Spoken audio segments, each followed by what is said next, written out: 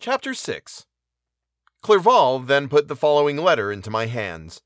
It was from my own Elizabeth. My dearest cousin, you have been ill, very ill, and even the constant letters of dear, kind Henry are not sufficient to reassure me on your account. You are forbidden to write, to hold a pen. Yet one word from you, dear Victor, is necessary to calm our apprehensions. For a long time I have thought that each post would bring this line, and my persuasions have restrained my uncle from undertaking a journey to Ingolstadt. I have prevented his encountering the inconveniences and perhaps dangers of so long a journey, yet how often have I regretted not being able to perform it myself. I figure to myself that the task of attending on your sickbed has devolved on some mercenary old nurse who can never guess your wishes nor minister to them with the care and affection of your poor cousin. Yet that is over now. Clerval writes that indeed you are getting better. I eagerly hope that you will confirm this intelligence soon in your own handwriting. Get well and return to us. You will find a happy, cheerful home and friends who love you dearly. Your father's health is vigorous, and he asks but to see you, but to be assured that you are well, and not a care will ever cloud his benevolent countenance. How pleased you would be to remark the improvement of our Ernest. He is now 16 and full of activity and spirit. He is desirous to be a true Swiss and to enter into foreign service, but we cannot part with him, at least until his elder brother returns to us. My uncle is not pleased with the idea of a military career in a distant country, but Ernest has never had your powers of application. He looks upon study as an odious fetter. His time is spent in the open air, climbing the hills or rowing on the lake. I fear that he will become an idler unless we yield the point and permit him to enter on the profession which he has selected. Little alteration, except the growth of our dear children, has taken place since you left us. The blue lake and snow-clad mountains, they never change, and I think our placid home and our contented hearts are regulated by the same immutable laws. My trifling occupations take up my time and amuse me, and I am rewarded for any exertions by seeing none but happy, kind faces around me. Since you left us, but one change has taken place in our little household. Do you remember on what occasion Justine Moritz entered our family? Probably you do not. I will relate her history, therefore, in a few words. Madame Moritz, her mother, was a widow with 4 children, of whom Justine was the third. This girl had always been the favorite of her father, but through a strange perversity her mother could not endure her, and after the death of Monsieur Moritz treated her very ill. My aunt observed this, and when Justine was 12 years of age, prevailed on her mother to allow her to live at our house. The republican institutions of our country have produced simpler and happier manners than those which prevail in the great monarchies that surround it. Hence there is less distinction between the several classes of its inhabitants and the lower orders, being neither so poor nor so despised. Their manners are more refined and moral. A servant in Geneva does not mean the same thing as a servant in France and England. Justine, thus received in our family, learned the duties of a servant, a condition which, in our fortunate country, does not include the idea of ignorance and a sacrifice of the dignity of a human being. Justine, you may remember, was a great favorite of yours, and I recollect you once remarked that if you were in an ill humor, one glance from Justine could dissipate it, for the same reason that Ariosto gives concerning the beauty of Angelica. She looked so frank-hearted and happy. My aunt conceived a great attachment for her, by which she was induced to give her an education superior to that which she had at first intended. This benefit was fully repaid. Justine was the most grateful little creature in the world. I do not mean that she made any professions. I never heard one pass her lips, but you could see by her eyes that she almost adored her protectress. Although her disposition was gay, and in many respects inconsiderate, yet she paid the greatest attention to every gesture of my aunt. She thought her the model of all excellence, and endeavored to imitate her phraseology and manners, so that even now she often reminds me of her. When my dearest aunt died, every one was too much occupied in their own grief to notice poor Justine, who had attended her during her illness with the most anxious affection. Poor Justine was very ill, but other trials were reserved for her.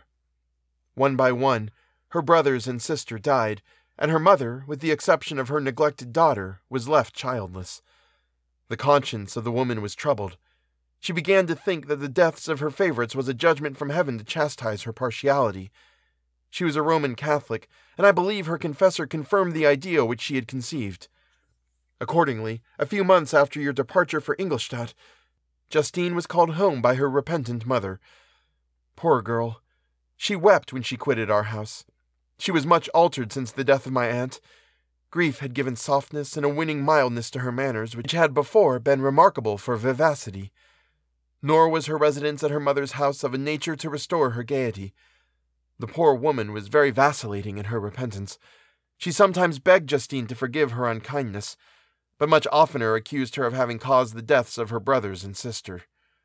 Perpetual fretting at length threw Madame Moritz into a decline which at first increased her irritability, but she is now at peace forever.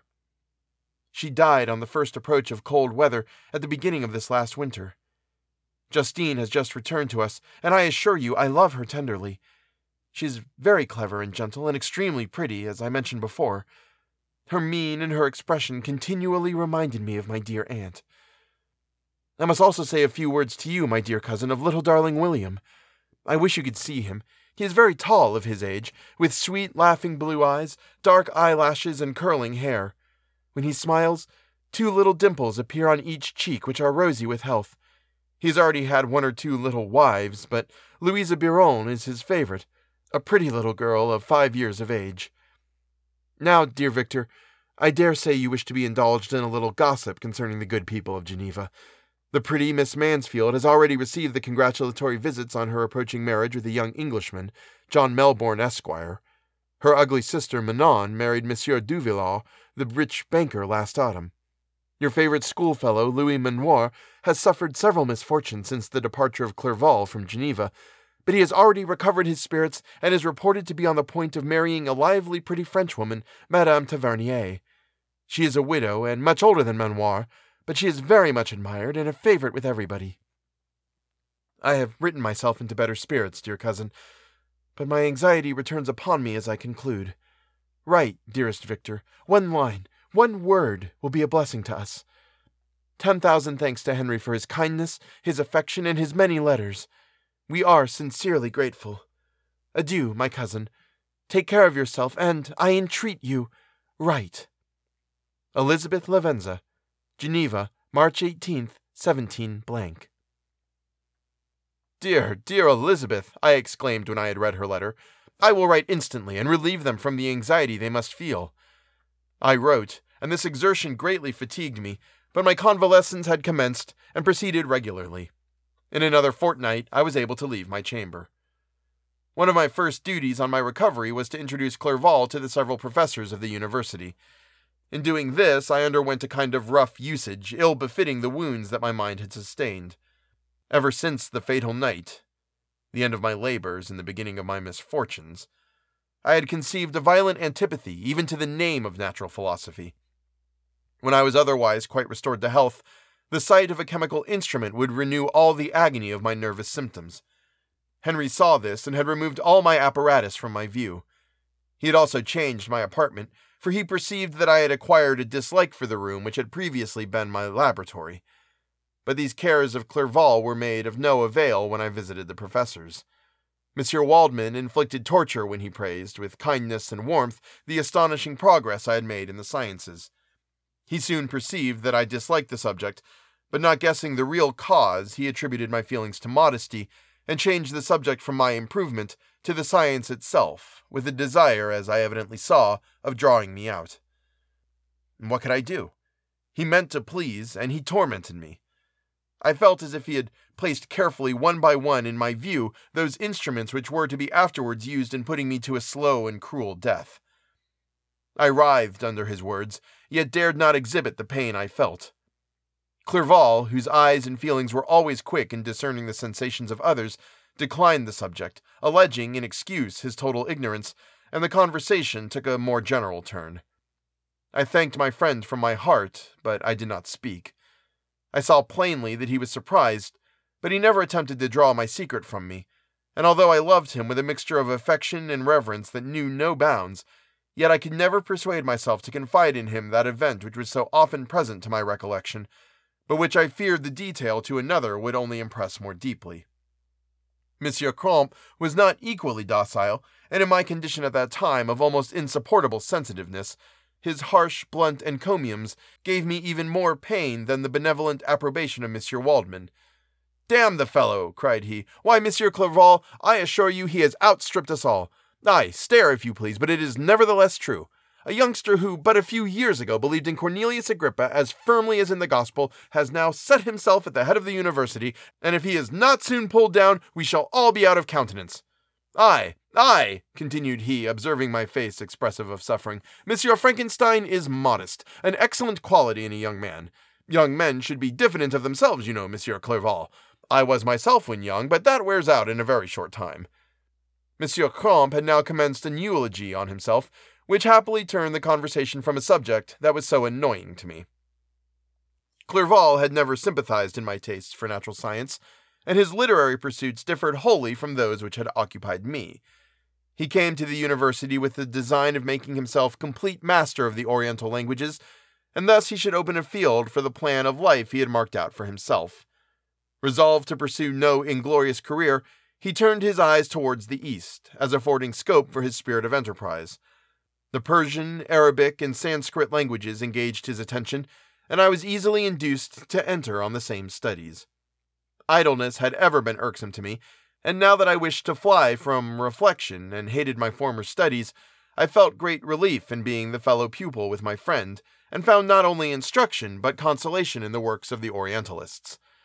I did not, like him, attempt a critical knowledge of their dialects, for I did not contemplate making any other use of them than temporary amusement. I read merely to understand their meaning, and they well repaid my labors.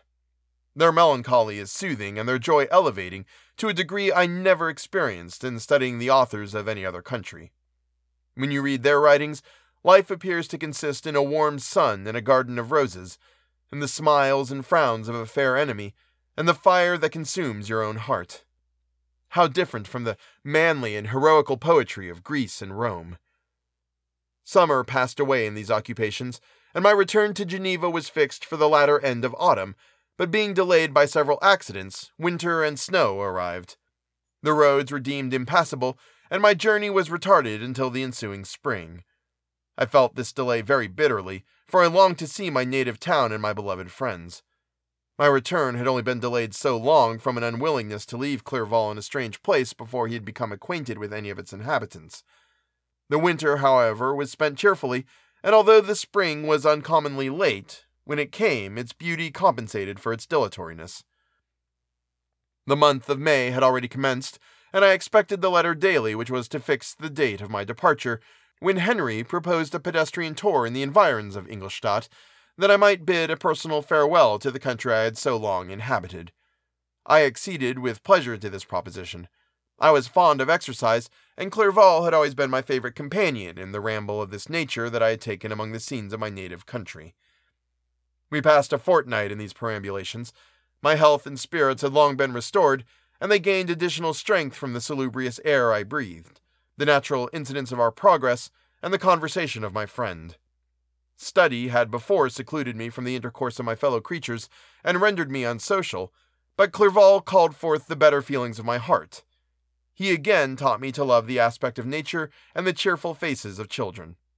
Excellent friend, how sincerely you did love me, and endeavor to elevate my mind until it was on a level with your own. A selfish pursuit had cramped and narrowed me until your gentleness and affection warmed and opened my senses. I became the same happy creature who, a few years ago, loved and beloved by all, had no sorrow or care.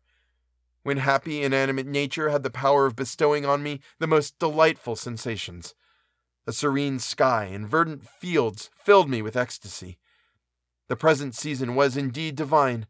The flowers of spring bloomed in the hedges, while those of summer were already in bud. I was undisturbed by thoughts which during the preceding year had pressed upon me, notwithstanding my endeavors to throw them off, with an invincible burden. Henry rejoiced in my gaiety, and sincerely sympathized in my feelings. He exerted himself to amuse me, while he expressed the sensations that filled his soul. The resources of his mind on this occasion were truly astonishing. His conversation was full of imagination, and very often, in imitation of the Persian and Arabic writers, he invented tales of wonderful fancy and passion. At other times he repeated my favorite poems, or drew me out into arguments which he supported with great ingenuity. We returned to our college on a Sunday afternoon. The peasants were dancing, and every one we met appeared gay and happy. My own spirits were high, and I bounded along with feelings of unbridled joy and hilarity.